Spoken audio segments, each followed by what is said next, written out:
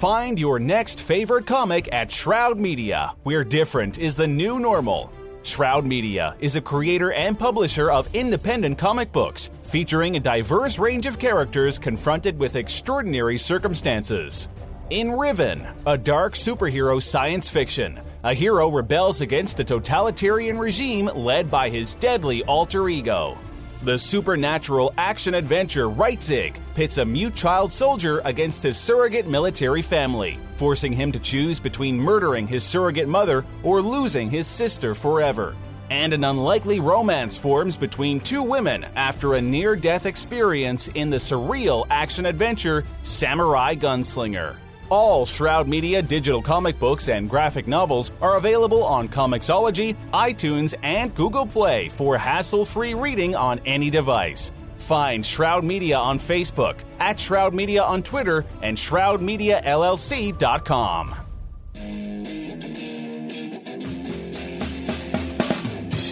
He's gonna take you back to the Hey, this is James Rolfe, and you're listening to the Canned Air Podcast. suck-ass DVD angry video game nerd.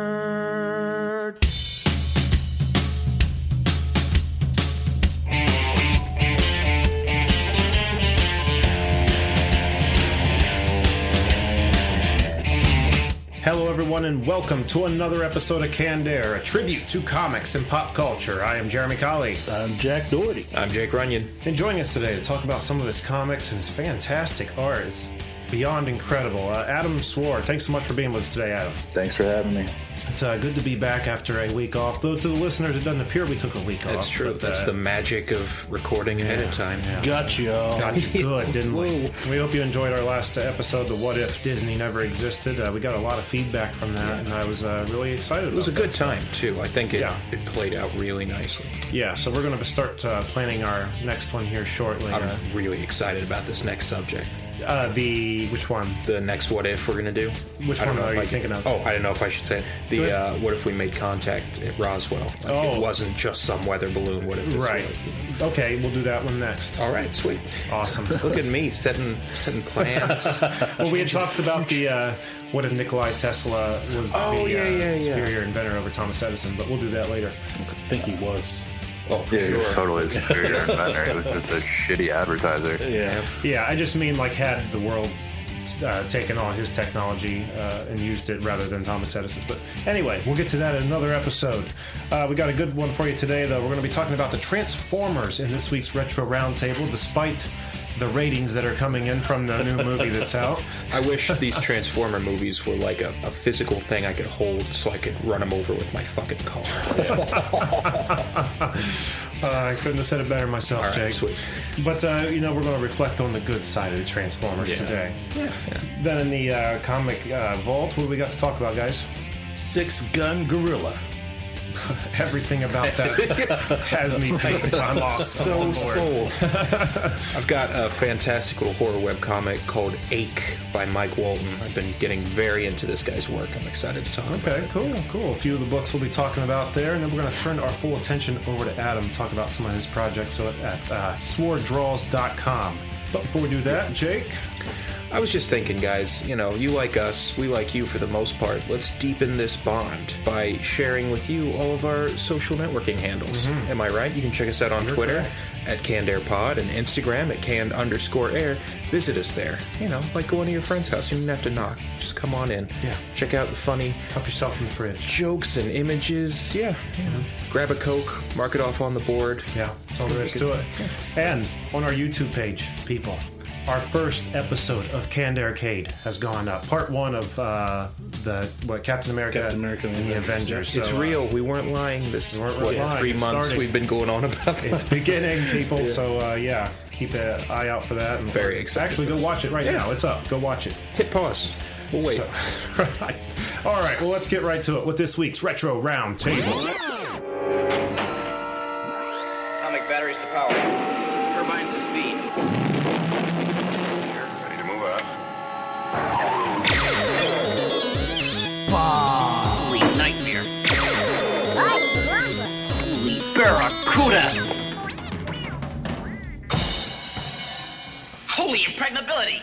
All right, guys, the Transformers. Where do we begin? I loved Transformers, past tense, when I was younger, and then I loved Beast Wars, and now all of that has been poisoned for me. So What about was it the Rescue Bots that's on now? I don't give a shit. I just can't. Everything past Beast Wars, and then they did the Transmetals, then like Beast Machines, which was still coolish. Right. But God. I was out with Transformers years ago, so I'm not going to have a whole lot to contribute to this, though I still think they're cool and I love them. But yeah, all the different incarnations that have come over the years, I have not been able to roll with. So many. Right. Beast Wars comes to mind as the one that really gripped me the most, though. Out of all the newer ones after. Yeah. Like, it was really high quality for the time. I mean, the animation doesn't hold up super well, but the story's good. The dialogue's pretty good. And the characters were always really cool. Apparently, they made a sequel series in Japan called Beast Wars Super God Master Force. Of course. Riddle me that, Batman, but it tanked. So. When fighting love. No, they just go right for it in Japan. I was going to ask you, Adam, what you felt toward the Transformers, but it sounds like you were gravitating toward Beast Wars yourself. Yeah, I mean, I liked Beast Wars because there was there seemed to be a point to their non-robot forms, like it wasn't their choice, and I was always kind of bummed out with the Transformers because I thought like it's a fucking robotic planet that creates these massive robots and they have them turn into just like the fucking stupidest shit, like a Ford Datsun or whatever. Like that is not the most effective means of travel or blending in for that matter. Like motherfuckers are going to know that you're transforming into a 20-foot tall robot. What was the reason? Discreet. What was the reason why they stayed in their animal form? In Beast Wars, it was because like the Energon. That's right. It's something about it. Yeah, they scanned the planet and would like force them into the animal form. They didn't get to choose it, did they? Yeah. Because when they like crash landed, they sent out some scanning wave, and they just got a bunch of readouts on local wildlife, and they took those forms. So it wasn't like it happened pretty quick. I don't know how much decision they had in it, but it was cool because it was just like it protected them from the like Energon radiation. I guess it was too much. One thing that I've never so into a squishy, fleshy mammal that'll definitely protect you from the giant radiation. Yeah, it was perfect. Super sound logic. Everyone knows gorillas are immune to radiation. That's common zoological knowledge.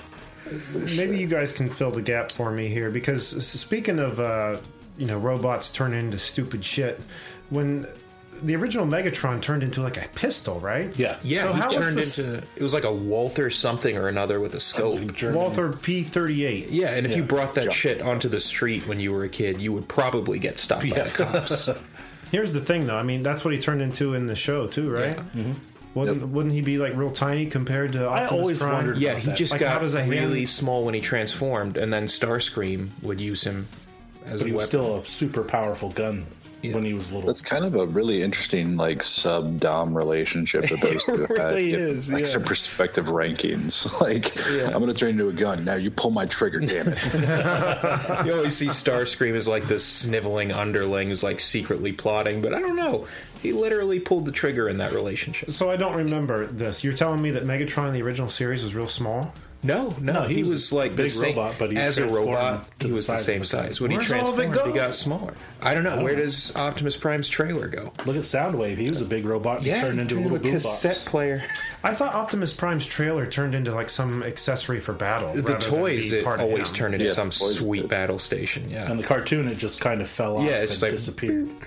Because he always jumped into the air to transform too. Yeah. So like there was that it just fell out of frame, and you were like, oh shit, I hope it didn't land on anybody. Like, So there's some highway where they choose to transform every time that's just littered with abandoned That's trailers. what it is. He's got to probably make like a that new one every Desert time. Battlefield, like fucking Power Rangers, where they always went to fight. That was like just outside of California city limits or whatever. Like it was like, oh no, we're gonna go fight here. Nobody will notice.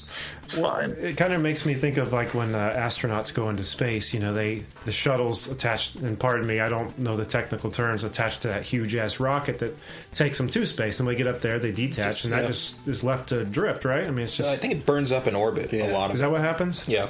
That is the technical term, though. By the way, the huge ass rocket. I'll take it. The HAR. I got it. What else we got, guys? I always thought it was really cool that You know, you watch Transformers back in the day, and every character had their own personality, I guess, but they were all kind of one note. It seemed like in Beast Wars, they did a lot of interesting things with the characters. Like, you had one that kept jumping back and forth between factions. I think it was Dinobot. He was a raptor. And like, oh, he's Black with this... Arachnia. Oh, my gosh, switched she was the sides best. too. Yeah. I think that might have been my first crush, which is... Oh, Right? really? Oh, fucked up. It's hard to but- reconcile that. Yeah, I know. I've been there, my friends. I've been there. Yeah. Ahsoka Tano. Yeah, she's right up there. But yeah, Black Well, I was gonna Arachnia say. and Tarantulas. Tarantulas, by the way, great Transformer. Terrible naming choice. Yeah. Just the plural of tarantula. That's what they could. Tarantulas. Oh, that's too bad. Yeah. That's too bad. And everyone hated Rat Trap.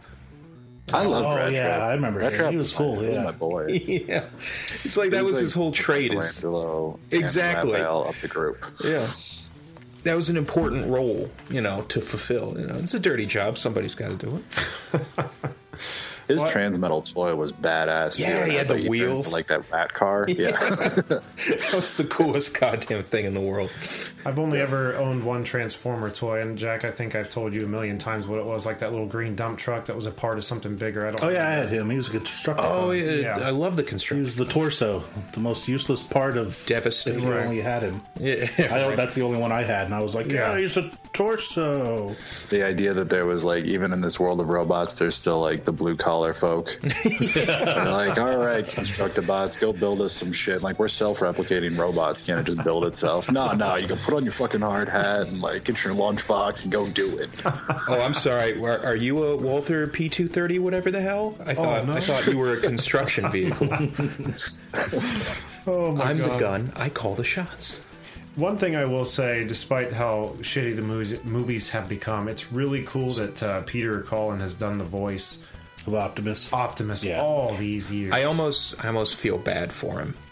Like, he's just such a trooper for sticking through all this. He's just doing what he's always done. He's doing man. it just as well. Money fucking talks. I know, right? You can hear the age in his voice anymore now, too. But like, that works for the character too. It's like it only gets better. You can also hear like a little ching ching, like every time he You talks. can hear the little blip while he's like checking his messages, like sentient beings all have the right to. It's funny you bring up that line. A little fun fact about that line: "Freedom is the right of all sentient Yeah, beings." it's like his catchphrase. Well, it's funny because he said it in the first movie that came out, but was never actually said in the cartoon. Really? And that line was put in that movie. The way it made it in that movie is Michael Bay got on like a blog or something and said, everyone submit a line. I'll pick one of them. Ugh. And that was one that somebody picked, and they asked where they got it. I know, right? What do you say? Can't even write his own own shit. stuff. But yeah, that line came from the back of the Optimus toy box in the 80s. Yeah, I thought that was It's like a the cool little tidbit. Berenstain Bears effect.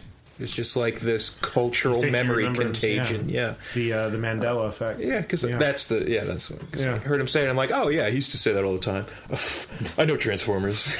He never said it once. But I did not know he was also the narrator on Voltron. Oh wow. Had no idea. And Wait, Michael Bay? no, Peter Cullen. God forbid. Jesus. Get this right: robots, lions, bam, they're everywhere. Guns. Can you imagine if he did those movies? Ugh. I can see it in my head, and it's just making me sad. Yeah. He's like the Nickelback of filmmaking. Right? It's just awful. Like, That he is just fair. generates so much money, and you're just like, no, this is what the rest of the world thinks of us now, you son of a bitch. Like, It's just like soulless corporate nothingness. I was out from that first movie though. Like, I saw like Michael Bay presents Transformers with Shia LaBeouf and Megan Fox, and I was like, you Please could no. not describe a more perfect hell for me. I hate how in all his movies he just gets the most ridiculously hot unrealistic girlfriends for these people, you know, or daughters or whoever. And it just takes away from the fantasy, I think. Well, what else is he going to jerk off to in his trailer later That's when the exactly cocaine it. runs out? I do think it would be interesting if like Shia LaBeouf came back now and did the next Transformers movie with like his rat tail and political, like he just stand in the middle of the battlefield in like a bucket of ice. Yeah, like just stark naked, like maybe holding like today's paper or something over his genitals, just like do it. This is not the war you were told it was. That'd be like the Terry Gilliam fucking Transformers. Is he not getting any All right, work I now? would watch the sweet bejesus out of a Terry Gilliam Transformers. It's crazy. It'd be all practical effects, though. Everybody'd be like 14 feet tall. It would be like on stilts and shit falling over. It'd be great. I'm so ready for that. Crazy animation. Yeah. Is Shia LaBeouf like totally out of Hollywood now? Is he not like nobody asked him to do I can't anything? even tell like on what part of the spectrum he is crazy wise these days. He did that Sia video that was pretty rad. I think he left Hollywood. I don't think he was kicked out. I mean, like when you start on Even Stevens that young, like Disney stars don't have a notoriously long lifespan. Like the earlier you start, the earlier you're like shipped off to the island. You know what I mean? You're rendered down for nutrient paste to feed Walt Disney's frozen body. I just have a strong feeling that had he not gone on his psychotic ramp, we might see a little more of him nowadays. He was like Steven Spielberg's go-to boy for a minute there. Like they put him in the indie movie with the fucking aliens and Blanche or whatever. Yeah, that was horrible. And they're making another one, aren't they? Of what? Indiana Jones? I thought I heard. I don't know. I've heard back and forth. It's been a little while since I heard anything. Huh. I thought the last thing I heard was that like they it was just going to be Spielberg. Like Lucas was out or something. Like they was like, hey, all right, you can put in the fucking aliens, but the next one you're not coming anywhere near it. Like you're done. You go sit in the corner with your fucking Ewoks. It's about goddamn time, I guess. Makes sense. Have you ever seen Fury? Now that we're talking about Shia LaBeouf. No, I've got a tank not crew. watched it yet. No, I have not. It's not bad. It's got John Bernthal, Brad Pitt. Yeah, that's a couple of other people. Shia LaBeouf is one of the main characters. He actually puts on a pretty good show. Does he? Yeah. It was a respectable for. As I understand, he went like completely method for it too. Like ripped out one of his own teeth. Oh, that's right. Yeah. Refused to shower. No. Gee, man. Yeah. Which I gotta kind of respect because I love the crazy method actors. Jim Carrey in Dumb and Dumber. That big chip in his tooth. That's an actual. I remember hearing about that chip, and he had that knocked, like the filling or the cap taken back out for the movie. Yeah.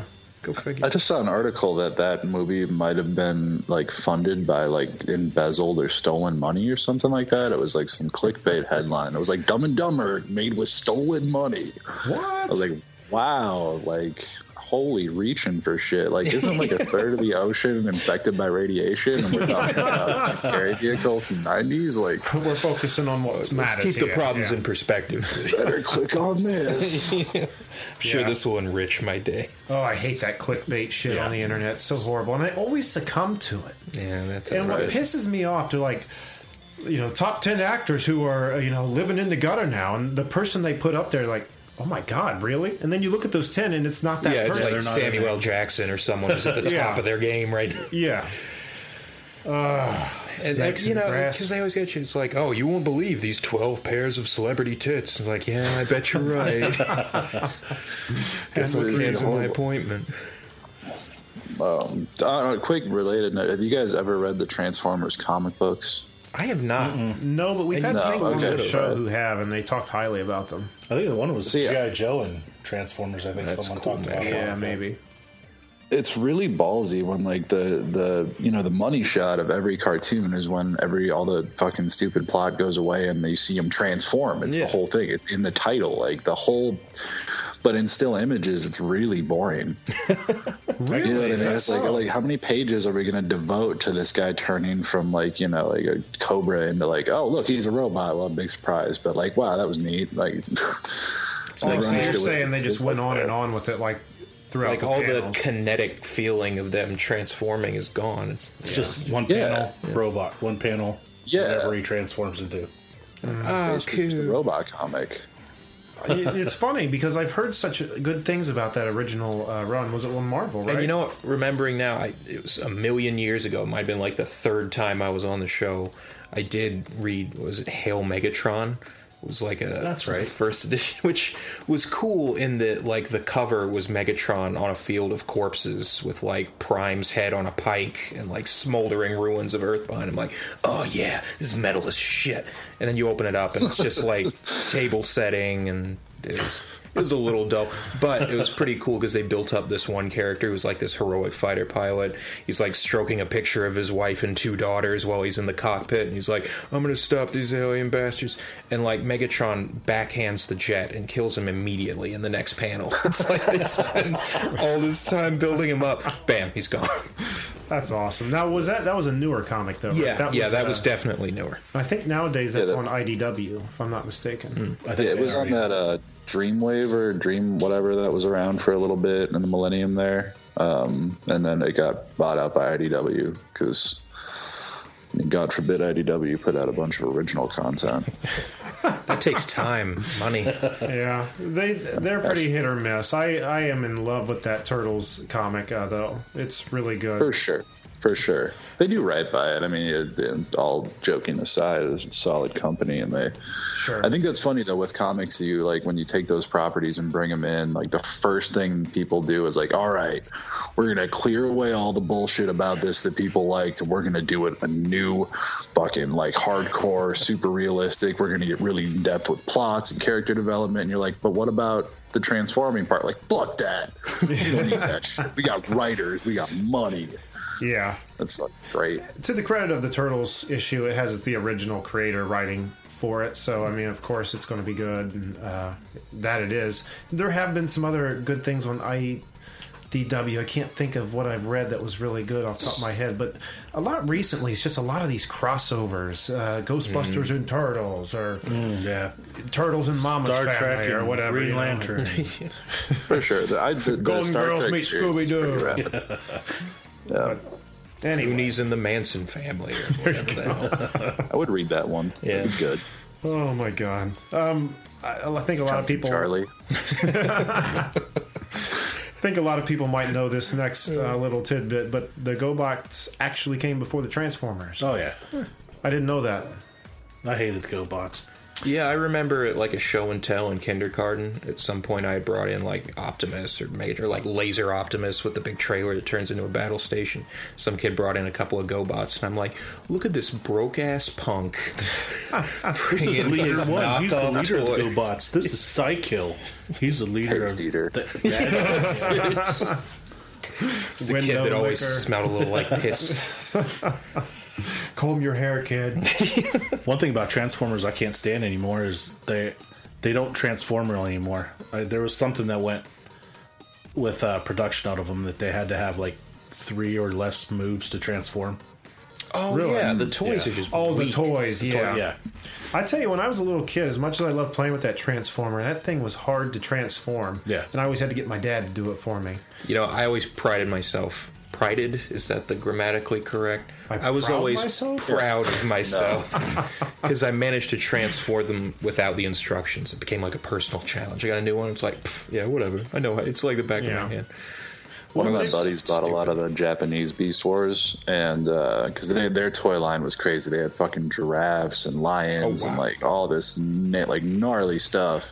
You didn't really have a choice but to figure it out on your own because the instructions are in Japanese, and even the pictures were useless. But the giraffe one is really difficult because like when it's composed in beast mode, it's a very convincing giraffe. Like its proportions look accurate, and like it's very smooth joints and everything. Like holy shit, that's a giraffe, and then you're like, no way, a robot, and it's super effective. But It's amazing. I bet he's the best at getting the leaves on the tall branches when the Autobots need nutrients. Oh my god, that's great. Those toys were made of like die-cast metal and Now they're just all the plastic. metal ones, yeah. yeah, and like you're saying, just like 2 or 3 turn Like transformers. 2 or 3 colors of plastic too. So Yeah. you get no paint detail. It's These toys were crazy. detailed, man. There's been like a hard line go down the action figure business. You know, you used to be able to get action figures that all looked pretty much like the people they're trying to represent. And decent detail, not great, but ever since like Star Wars had put out the Black Series and Marvel with their what are they called? Legends series, they started doing these like high grade of action figures. It seems like the regular run took a hard hit and like have lost detail. Like I got a few of those Power Ranger. Yeah, the new Power Ranger toys. They look like shit, man. Yeah, it's like you've got this binary now where it's like these are for kids and they are cheap, and then the Ultimate Neo Play Arts Kai, whatever the hell, $78 super masterpiece that comes with 67 parts you're going to lose day one. But I'm not always about spending $20 to $50 on an action figure either. So I'll go for that cheaper, shitty one. And, you know, it's fun to even take it home as like a model, paint the rest of it out or something like that. God, I'm a nerd. Anyway, I had a friend, past tense, because this was the last straw, who loved Beast Wars when he was young. He said, yeah, I used to take apart their arms and legs and stuff and like mix and match them. I'm like, no. Then they can't transform. That's stupid. I don't care if it's a ball and socket joint. See, that's different because they're all human. Well, yeah. They don't need to, you know, you're not mixing. It's just like they're changing pants. Yeah, exactly. Of course, I have friends that would put. If you evolve that thought process to its like ultimate conclusion, there's really no difference between chopping up an animal and sewing it back together with different parts. But doing it with a human, like it's still just not okay. I guess you got me there. I can't believe I hadn't had to make that distinction before in my life. This is I'm gonna have to wrestle with that one. One more thing really quick here before we move on. I found this on the internet and found it very interesting. Again, it might be common knowledge to you Transformer. Transformians is the name. That's a joke. Yeah. I don't know. I wouldn't have come on to it. Is that really the name? No. It is now. Okay, I prefer the term tranny. Manual or automatic? I think someone already owns that one. Yeah, that's true. But the toys that came out, the toys that would have the silver or gold metallic parts to them. I don't know if you guys remember, but they would over time crumple and like deteriorate and break inevitably, always. Yeah. And it became known as the gold plastic syndrome amongst the toy line. Well, in the show then, they put it in the show, this gold plastic syndrome, which was like some kind of virus that the Transformers at one point or other were trying to find a cure for, and that the Decepticons had even weaponized. So I just found it really cool how they took their own toy defect and made it into something cool. So even if it's their toy not a breaks, defect, look, it's in the show. Yeah, it's in the show. It's supposed to do Please that. keep buying. Right. And they did. That's pretty neat. Yeah, I thought so. But on that note, we'll end the Transformers talk and I guess talk about some T-shirts. Yeah. Oh, we haven't talked about talking T-shirts about more than meets the eye. I mean, if you put on one of these T-shirts, you will transform into a social success. Look at this guy right here. I wish for way death of all every sentient beings to dress themselves in Canned Air merchandise. Goddamn right, Jack. Yeah. You can transform at society6.com/Canned Air Pod. It's that easy, folks. Or go to cannedairpodcast.com, hit that merch button. You'll be directed to your whole new wardrobe. We guarantee a slew of prime deals. Look at this guy. I can't even think of any. I'm sitting here like racking my brain. I know. I'm Keep all out. Coming. Come on. I'm done. I'm dry. There's got to be a bumblebee something or other in there, right? You'll be hit with sound waves of people whistling at you. Hey. If they're wearing your Canned Air merch. Yeah. Megatron. Well done, Jake. Nailed it. Well done. So, once again, society6.com/Canned Air Pod. Go get some tasty T-shirts. Please. Pillows. Shower curtains. There it is. The offer still stands for the curtains. Oh yeah! If you buy those curtains, let us know. Send us a receipt or men in your email, and we'll record 5 podcasts on any topic you want. And you'll get early access to the Canned Air calendar, our sexiest fan offering yet. Oh yeah! Oh yeah! Sexy calendar. Canned Air 2018 lingerie calendar.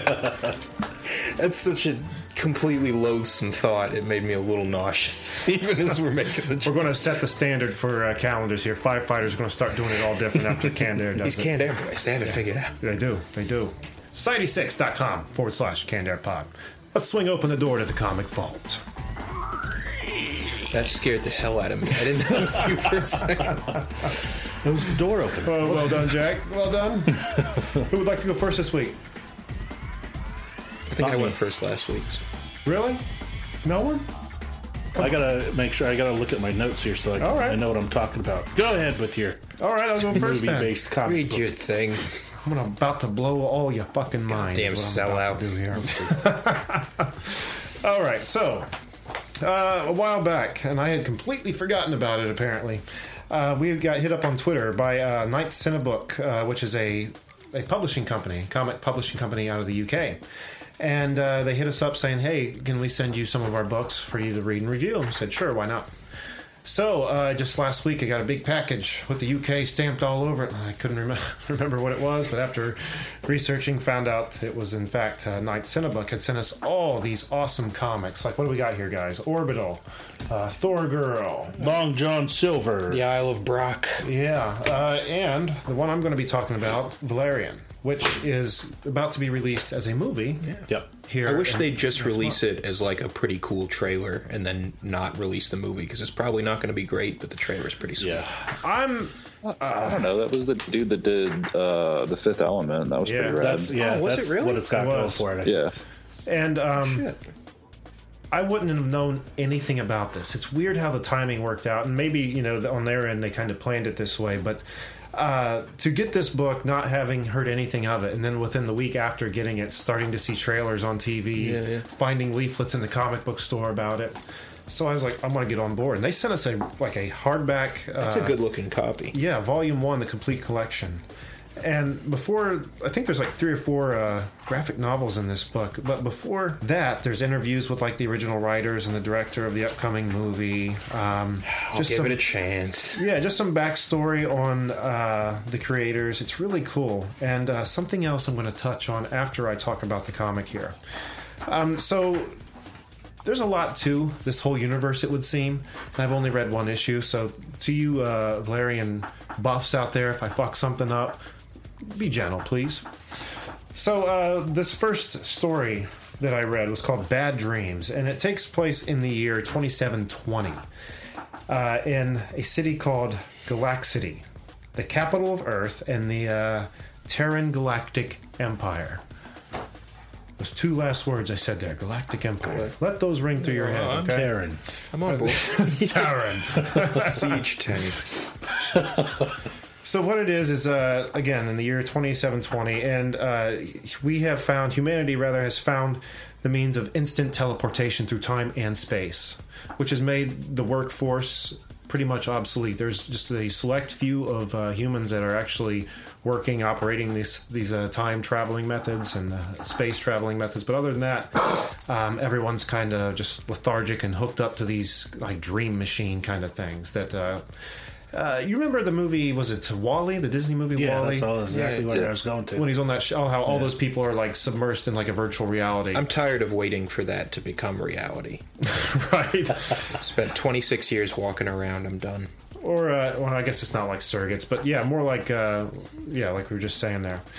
So, a ship departs through time without any clearance, and it sets everybody like aghast, like, oh god, who's going back to change the time, the time ripple or whatever. Yeah. So they got to go back and stop them. And before whoever it is left, they put everybody in this pleasant dream state. Pretty much the whole civilization of Earth in like a panic. He sabotaged it somehow. So they call on Valerian, who's this like intergalactic cop, I guess, who is the man for the job. They send him back to the 11th century, where apparently this character by the name of Zambul has gone.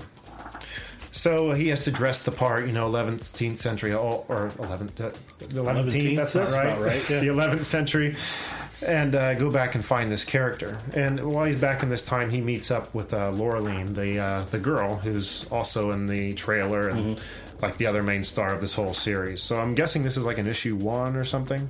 I'm not going to get into details because this is really long, but together they end up finding the villain, once again, Zambul. And the reason he's come back to the 11th century is because he needed a better breed of human to transform with this spell into a loyal, obedient animal monster kind of thing. Like, he has a spell that when he reads it on people, they turn into some obedient, hideous beast.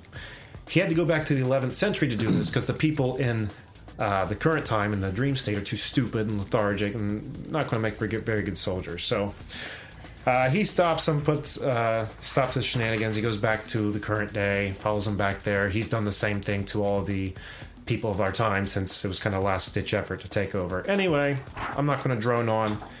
They stop him.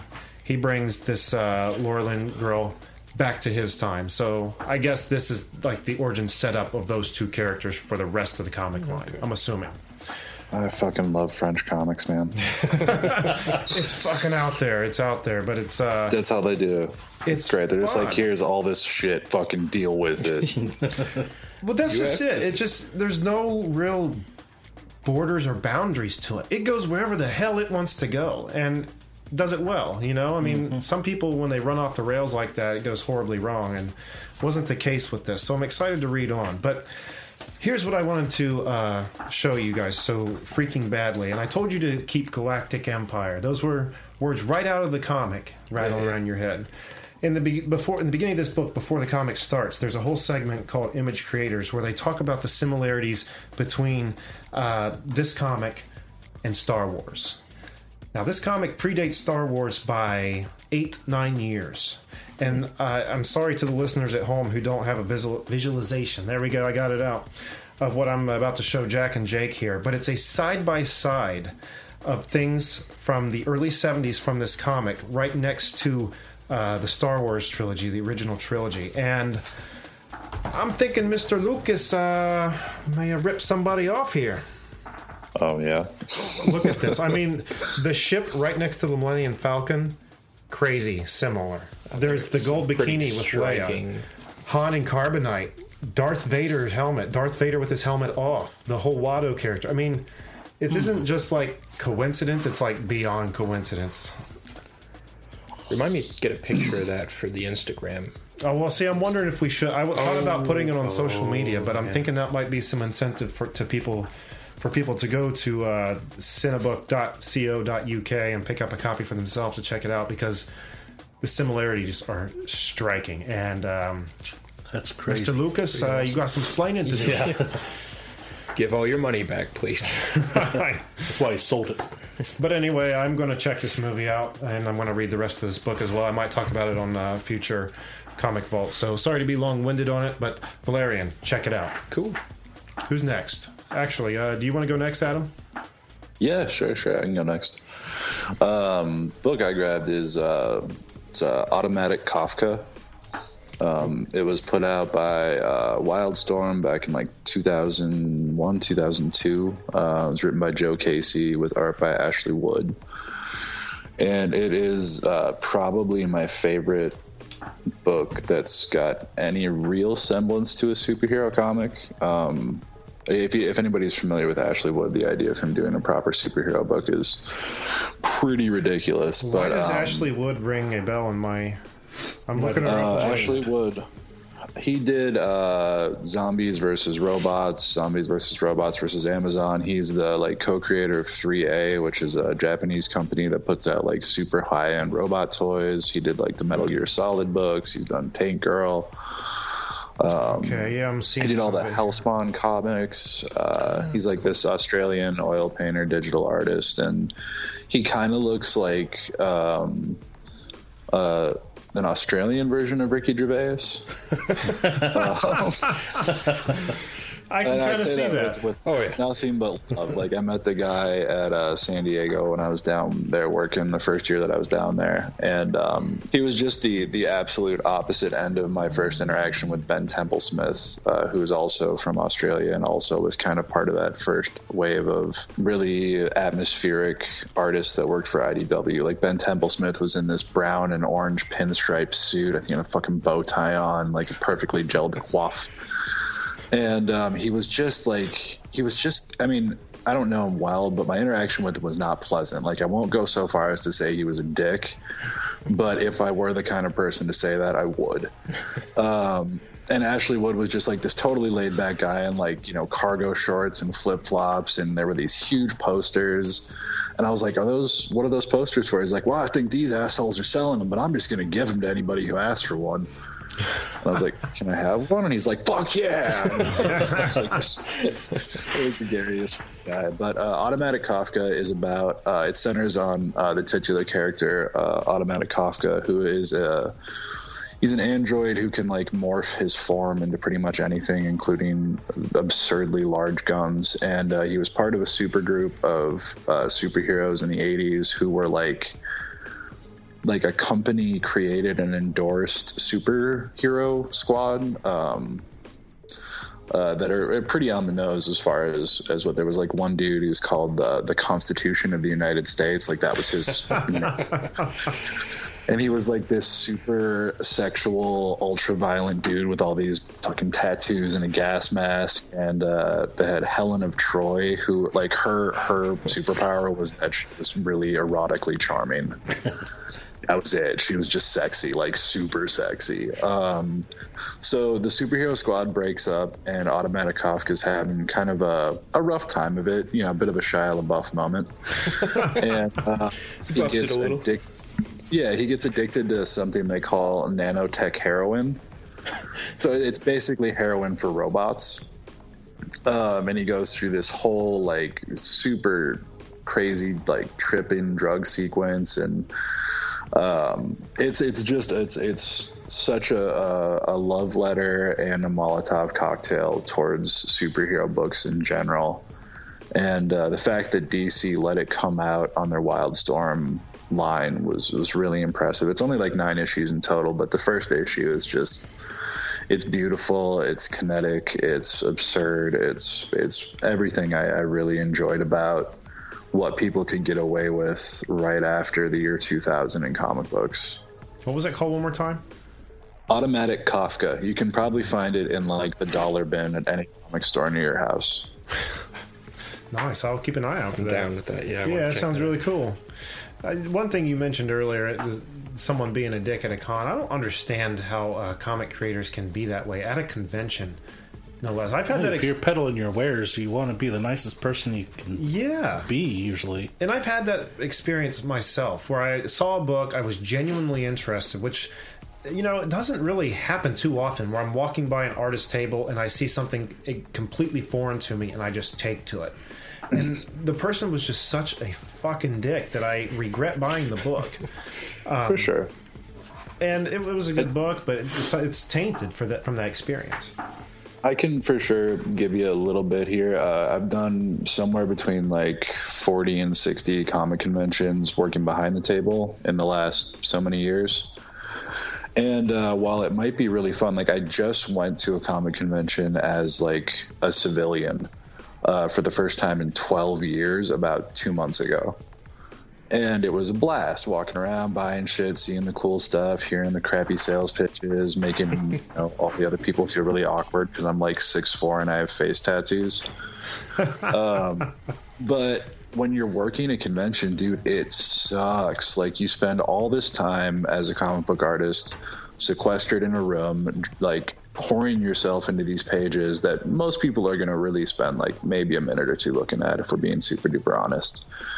And then you have to lug all your shit halfway across the fucking country, stay in a shit hotel because you're trying to keep your profit margin high enough to keep your lights on when you get back home.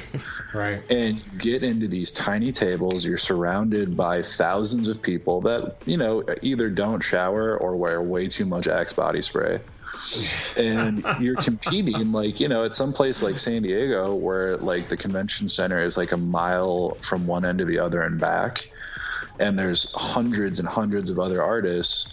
You're also competing with celebrities that are charging, you know, $40 for a cell phone picture or $80 for a signature. Mm-hmm. You know, you've got Sony and Disney putting up more money than you're going to see in the next 10 years for their virtual encompassing booth.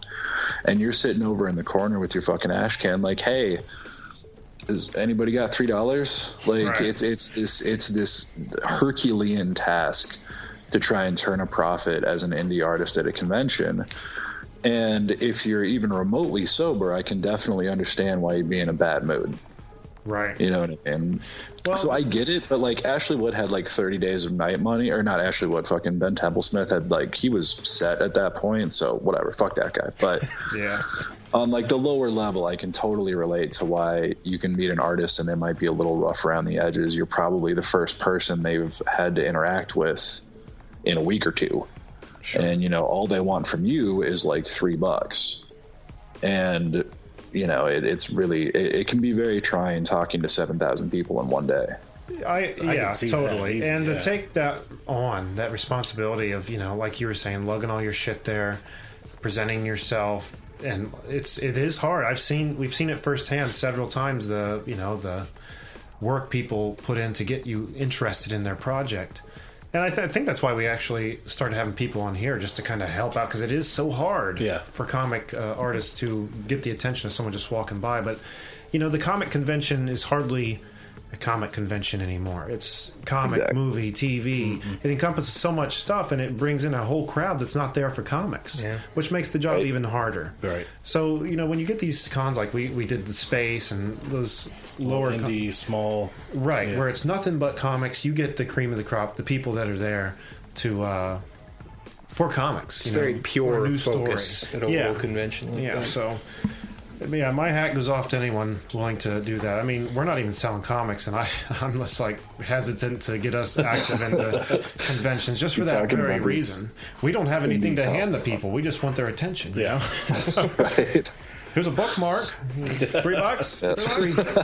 God, I just there are people who give you such a look of disdain. I'm like, hey, you want a free bookmark? Listen to the show. And they're like, that's the truth. When we first started handing out the bookmarks, we had some people that were like, oh wow, cool, thanks. But the last time we did it in Cincinnati, they were just not. I'm not a Jehovah's Witness or something. I'm not asking them to convert. I'm just giving them a bookmark. Well, like the one dude, I said, here, have a free bookmark. Oh yeah, there's that. Well, that's true. But I said, here, have a free bookmark. He said, no, thank you. And he walks away, like, looks kind of mad. I said, hey, would you like a free bookmark? And this dude act like I reached around and grabbed his nuts or something. Like I violated him, so like looked me up and down like, who the hell are you? I don't read. So I thought, let's just set the stack over here with all this other shit that's being picked up and get the hell out of here. But anyway, very, very cool. Who would like to go next? I'll knock mine out really quick because it's just a little short thing. You know, I've usually gone on about how I don't like revealing the ending of like webcomics and stuff. Mm-hmm. This guy's super prolific, and if it gets people to visit his website, and I think it's just such a cool and like weirdly funny little story. He wrote this. He makes these small sort of horror and sci-fi little vignettes. I don't know if I'm using that word correctly, but it makes me feel smart, so I'm going to roll with it. Vignettes. Yeah, these little vignettes. And this one's called Ache. Guy wakes up, he's in bed with his wife, and he's complaining of a toothache. He's like, oh, it sucks. I need to get rid of it.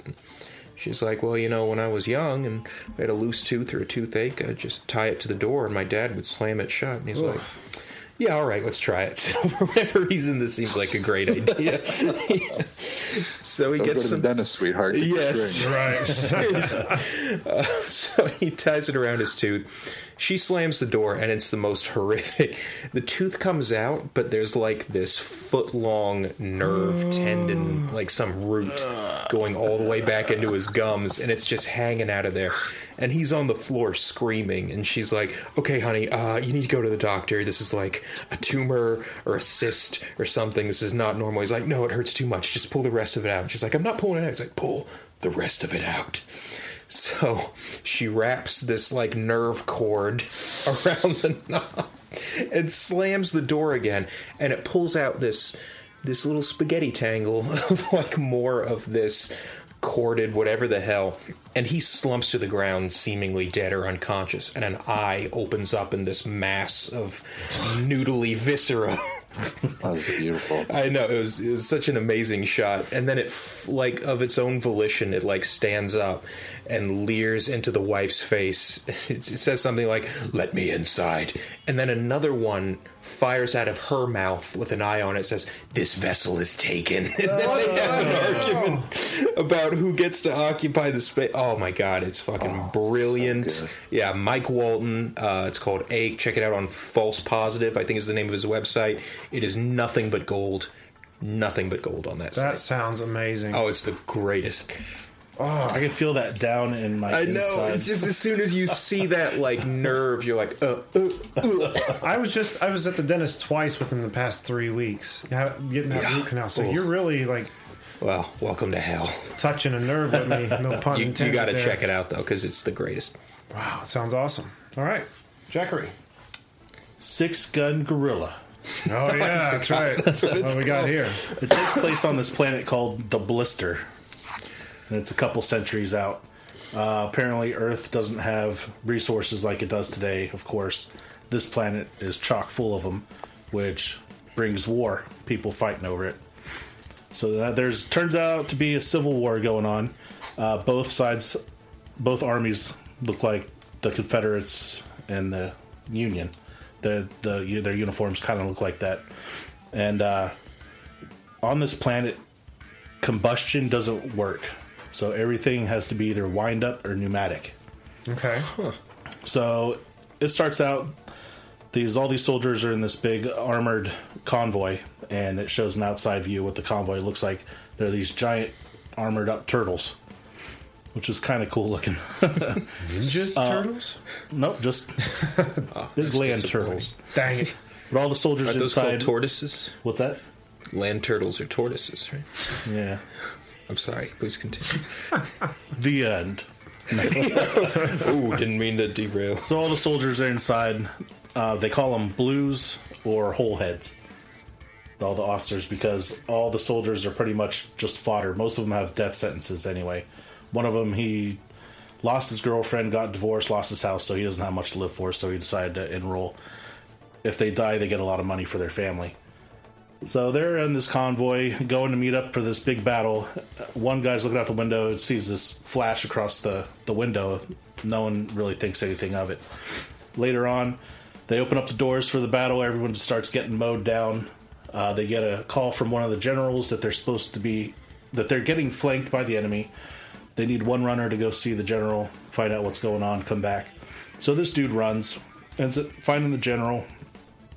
The general gives him this locket to give back to his commanding officer. Just then, these deserters show up. They just look like cowboys, and they want to take the locket from the guy. Next thing you know, this big gorilla shows up and starts shooting the shit out of him. And everyone's An just actual like, gorilla? Yeah, it was a real gorilla. They're all like, look at his guns. He's got 6 shooters. Those ain't going to work. Yeah, they just blew everyone away. And that was really the end of it. Wow. So they're just touching on the title. The way you were setting it up there, wow. Now that I have the whole scope of it, it's like King Kong meets Battlefield Bad Company meets Avatar or something, you know? There's a whole bunch of different stuff in there. It's pretty neat. Wow. Fern Gully 4. And meanwhile, they didn't go much into it, but there's like the Truman Show kind of thing going on too, where everything that's happened in there is being aired. Oh, I think really? that's like a TV show, it looked like, kind of. Wow. But it didn't go into a lot of detail what's going on. You're kind of left in the dark. This was a webcomic? No, it was on Comixology. Comixology. Okay. Nice. 6-gun gorilla. That was my nickname in high school, actually. A lot of good books. Very good. Very good. All right. And with that all behind us, let's just turn our full attention over to Adam Sward and talk about some of the stuff he has going on at sworddraws.com. Thanks for being with us, Adam. Yeah, it's been a blast so far, y'all. Good to hear, man. And we had a blast looking at your comics. I want to thank you so much again for sending them our way. But we have been very fortunate lately on this show to have some amazing black and white comic artists come on. And every time they just keep getting better and better. Yeah. And, man, your work is fantastic. I don't know what to say about it. As a dude who gets, like, unreasonably turned on by good, like, monochrome and black and white. Right. But I'm very into it. One thing that really stands out, though, is, typically when you find that artist who can do really intricate line work and, add that depth to black and white, you get one style. And there's so many different styles showing through in your work that it's crazy. You'd think there was like a fleet of people working on it, but it's coming from you. That's amazing, man. So before we go any further, why don't you go ahead and just tell the listeners a little bit about yourself and your projects? My name is Adam Sward. I'm an illustrator, a comic book maker, a tattooist, and musician in St. Paul, Minnesota. My current books that are coming out with some sort of regularity are Electric Hangover. I don't even want to go into the description of that book. It takes so long for how simple it is. Well, that was the one that stood out to me the most. Just the way the. Well, I'll shut up and let you go. I'm all wound up here. There's Electric Hangover. My Awful Mouth is it's like reprinting a bunch of stuff. I've been illustrating for a little over a decade now, and a lot of the stuff that I did just never hit the soil of America. It was stuff for Canadians or some Japanese writers and German folk and yada yada. So, and a lot of it just I don't even know if it got published. Somebody paid me for it, and I retain. I usually when I sign a deal, it's for first North American publication rights. So as soon as something goes out or the timeline expires, I get the right to republish it. My Awful Mouth is kind of a retrospective of what it looks like to be an indie illustrator over the course of a decade. And I do some, reflecting and whatnot. And then my newest book, which is forthcoming this fall, is a book called Wrong About Everything, which is kind of like if Kevin Smith was directing Supernatural. Like it's like a buddy story. It's monster of the week type thing. Blah blah blah. So yeah, those are the three comics that I'm willing to talk about at this point. I've always got about 12 projects going on at any one time. So. And yeah, and I also tattoo full time at a shop, Sean Anderson's Electric Dragonland in Hopkins. So I'm there 5 days a week doing tattoos, and I don't know, all kinds of other stuff. I still work pretty much full time as a freelance illustrator too. I've got some stuff coming out with some album art for Stand Up Records later this year, and working with this band Buried Above Ground right now, doing some special edition posters. They've got some shows with Behemoth coming up that they'll have some posters for, so on and so forth. Yeah, keep busy. I'm the big one, I guess, is I'm the 2017 Surly featured artist. Surly Brewing Company is a Minneapolis brewing co. that does some pretty gnarly beer, and they select an artist every year to do labels for their annual specialty beers, Darkness, the anniversary beer, and then their big festival, Surly Fest. So I'm working with them this year doing stuff.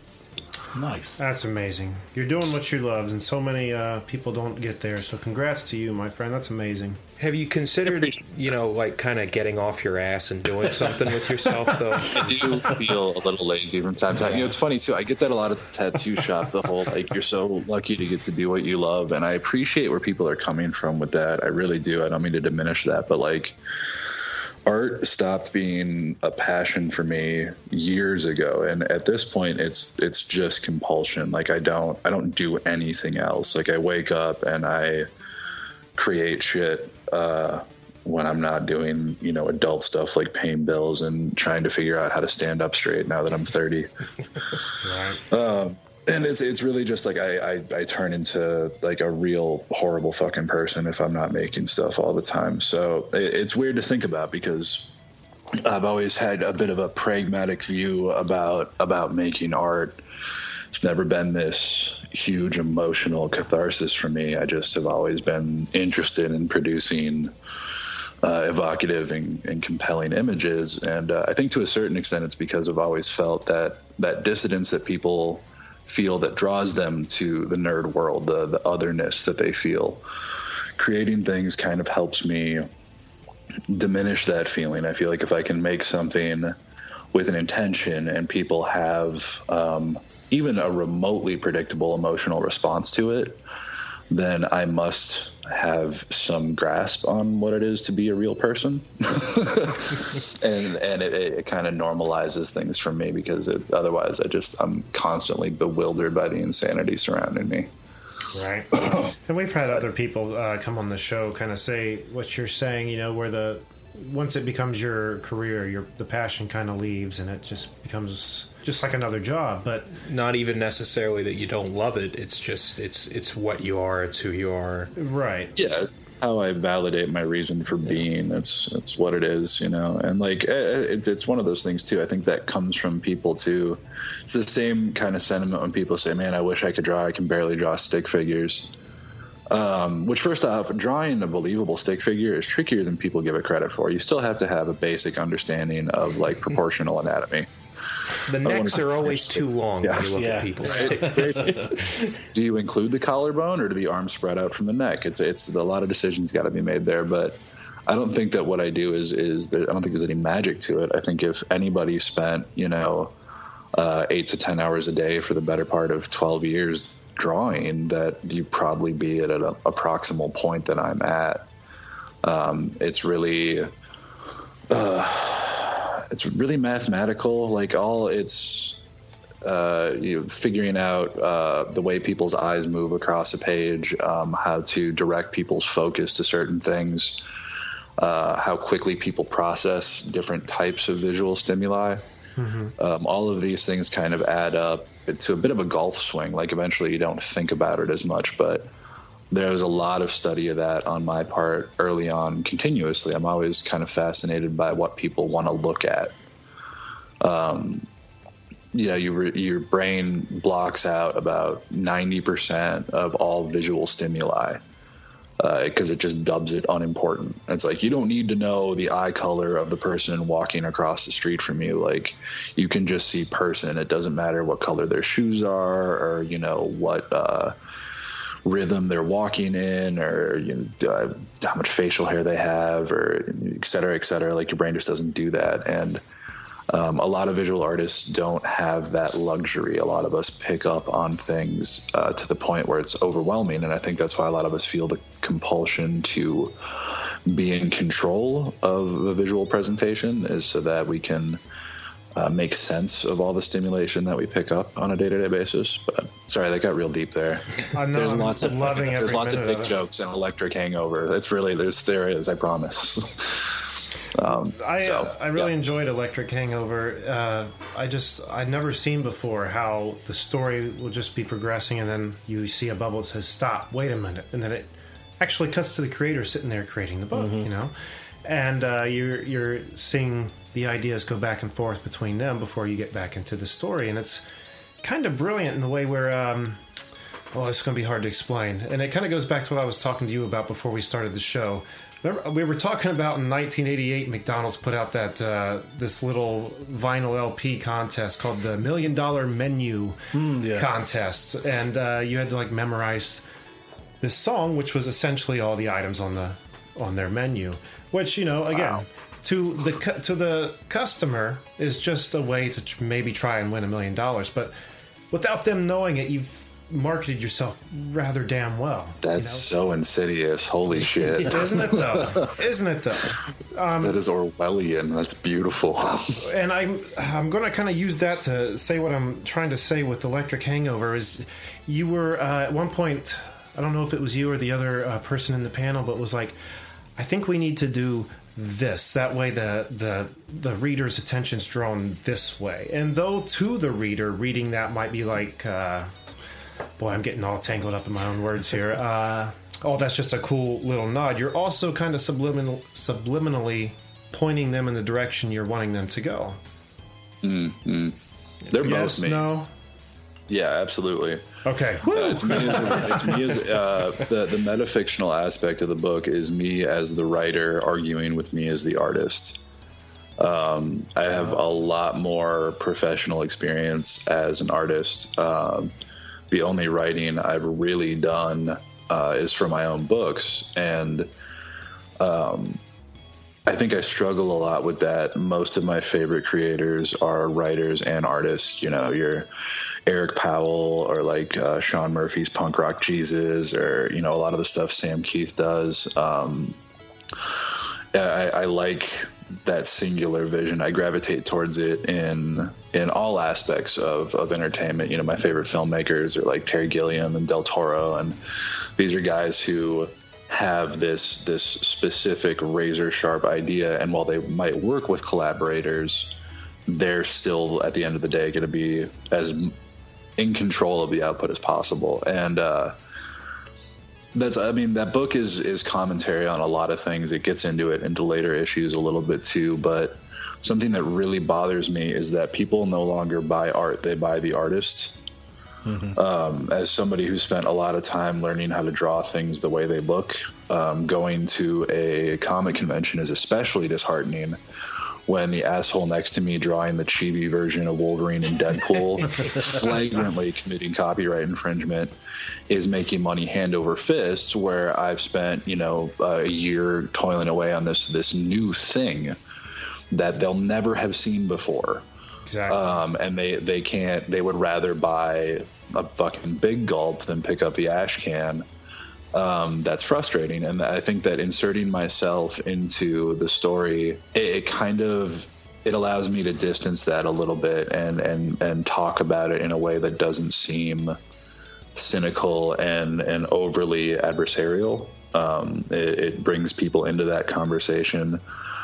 And I think that the creation of an indie book is inherently interesting, because as a comic book artist, the average income of a non-DC or Marvel artist is something ridiculously low, like $7,000 a year. If you're just making indie comics, you are so far below the poverty line that they don't even count you. Like, I lived in a foreclosed house for almost 4 years. I was squatting just so that I could try and get an indie comics career off the ground, and I accidentally became a tattoo artist. So I think that bringing people into that struggle and that deliberation of like, man, the neckline on the female lead's shirt, if that's 2 inches lower or higher, how does that reflect on how the viewer is going to think of me as an artist? You know what I mean? Like, yeah. I loved Battle Chasers when it came out, all 9 issues over 9 years or whatever it was.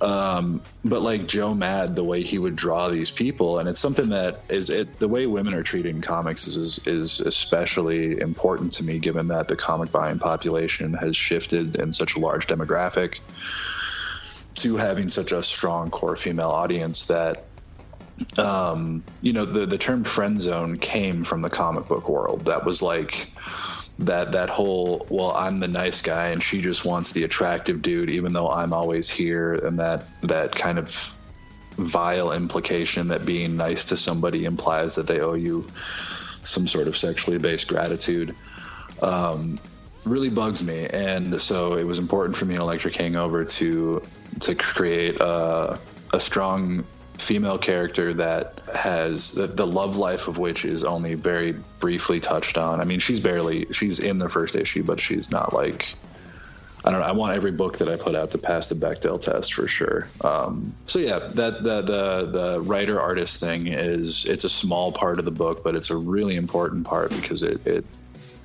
I think it gets people involved in a way that they might not otherwise be. And being involved in a book, I think, is what makes people really respond to it. When you're a not necessarily impressive physical specimen and you read Spider-Man and like it's this wish fulfillment, but there's still this relatability to like, oh man, even though he's a fucking superhero now, he still can't get the girl, or like he still gets picked on, he still gets the shit jobs. Like that's the analogous behavior that I think people respond to. So that was kind of my way to do that. Also, it helps keep the page count down because I can just take fucking photos on my smartphone and then I don't have to draw anything. Just practical and artistically valid. You can't beat that combination. That's right. That's amazing. Just hearing the meticulous attention to detail. That's amazing. And that's why you're successful. And I think a lot of people overlook that. They think, oh, nobody will notice that, or skip over stuff either just to rush something out. But man, that's awesome. And awesome. At the huge risk of sounding like a blatant kiss ass, I just want to throw it out there. It seems like you're living this. This is very much you. If that makes any sense, it's genuine, and I have a hell of a lot of respect for that. So, well, thank you, awesome. Thank you. I probably could have worded that in a better way. But. I don't know. I gave up on I've never been interested in drawing grown men in spandex fighting each other unironically. It's not really in the cards for me. I understand the American folklore behind, your Batmans and your Supermans, but it's just kind of sad to me that things like the X-Men, like they found a way to make it a little bit more relevant with like the Mutant Registration Act and the Civil War thing in the day. But like the X-Men as an extension of the civil rights movement was brilliant. And then after that, it became like as soon as they hired Rob Liefeld, everything went to shit. It lost its teeth completely. Yeah, and like I don't know, Warren Ellis as a writer was it still is a huge influence on me. He wrote this book put out called Come In Alone, which was not even a comic; it was just a collection of essays on comics. And I think a lot of these properties deserve a dignified end. Because they have been really important. And there's not a single character in the world that is continuously having canonical stories written about them for as long as Batman has. Like 75 years, you can't find one character that's been consistently in production. I can't think of a single one, like maybe Jesus or Sherlock Holmes, but even there, like there hasn't been a whole lot new going on with Jesus. I think Dogma was really the last time he had an update. And like it's not canonical, obviously, because the Vatican is very, very picky about what they're willing to put in their library. But and like it's cool, it's impressive in one way, but on the off chance that I ever get offered a Batman book that I would take in a heartbeat because fucking Warner Brothers money. I can't imagine anything like, what do you do with that horse? It's been beat every single way.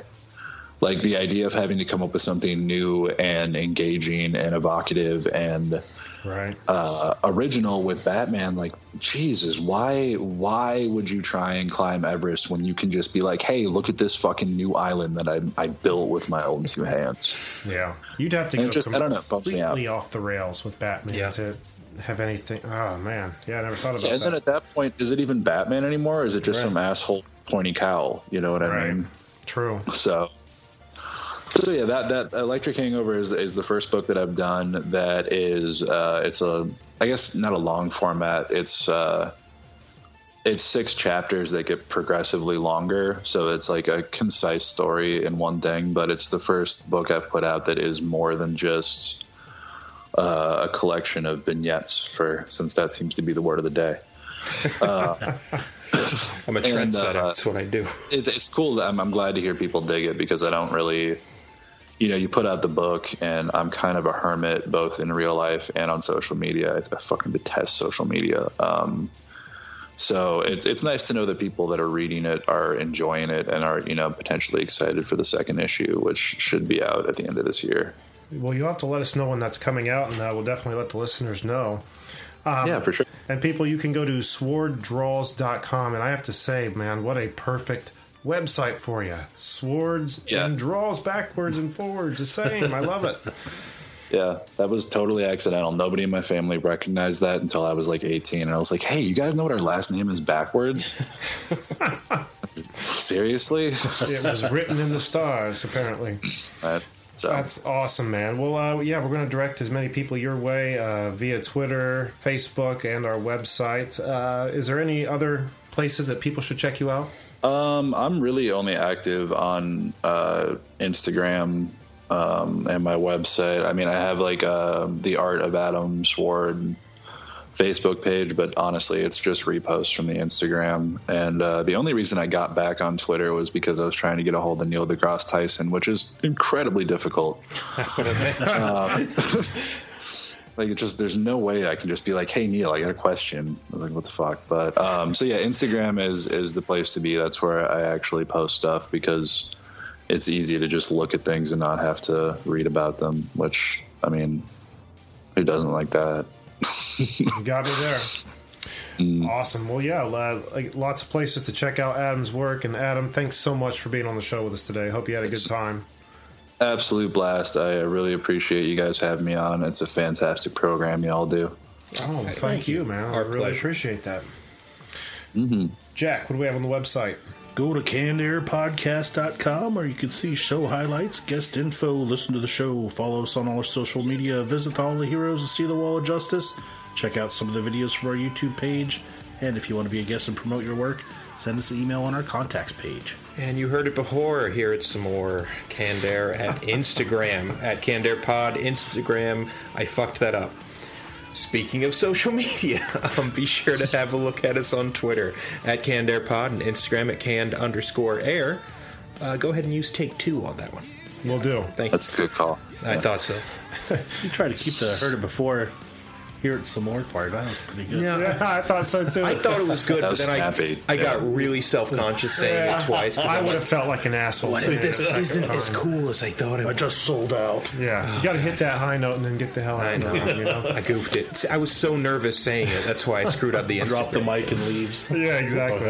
Don't drop my mic. I would love to sell out if you guys know anybody that's buying. Dude, I have already On board for that spiritually shit. sold out. I'm just waiting to sign the contract. That's what Canned Air is all about. Society6.com/CannedAirPod. Go get some of those t-shirts. Speaking of selling out, and go to our YouTube page. Check out that that part 1 of Captain America and the Avengers playthrough on Canned Arcade. There's more coming. There are more coming. How many did we record? We have 4 There's 4 games. Yeah. games we've done. We've done The Simpsons. We've done Aliens, Aliens, Ninja and Turtles, and Ninja Captain Turtles. America. Yeah, And so- what I've really taken away from this whole experience is that the Ninja Turtles arcade game can suck my balls. Yeah. yeah, it's been pretty Stroking us promising. pretty badly with Yeah. luck. That's a pretty versatile game. Right? Well, it's the game itself. Like, has- really frustrating and fellatio. It's the actual recording of that great episode takes. has just failed over and Yeah, over it's- and over. So we're just kind of to that fuck it stage, you know? There must be some, like, hidden white noise that'll trigger a nuclear launch sequence or something. Absolutely. All right. Well, I think that's going to do it for this week. So until next time, I'm Jeremy Colley. I'm Jack Doherty. I'm Jake Runyon. And I'm Adam Sward. Thanks for listening, everyone. You got the heart. You got the motion. You know that when things get too tough, you got the touch.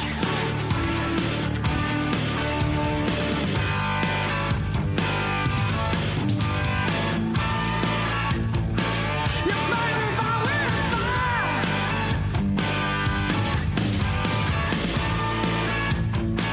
You know you got the touch. I'm bored. I wished we were buzzed. Let's drink Daddy's cough syrup. This is where he keeps the good stuff. You don't need drugs to get high. Doc! You just need the Canned Air Podcast. That's good advice. Now we know. And no one is half the battle. Just one question. What are you doing outside the window? Ha ha! Tell your mama to call me. G.I. Joe!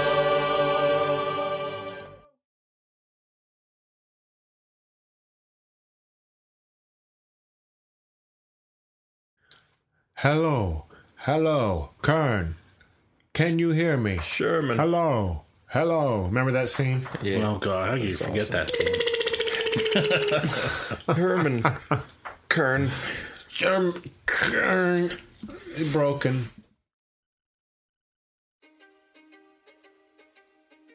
History is complicated. The story of human progress is long, messy, and riddled with controversies big and small. On Conflicted, we dive headfirst into history's most infamous events and contentious figures. We try and untangle the good from the bad, the fact from the fiction, and the monsters from the misunderstood. Was Genghis Khan a murderous butcher or a civic pioneer?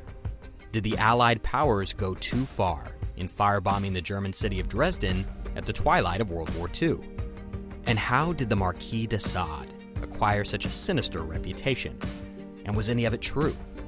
These are just a few of the tough questions we wrestle with and investigate on Conflicted. So if you love history or just enjoy a good story, please join me, your host, Zach Cornwell, for a fascinating new topic each and every month. Conflicted, a history podcast, is available on Spotify, Apple, or wherever else you get your podcasts. I hope to see you soon.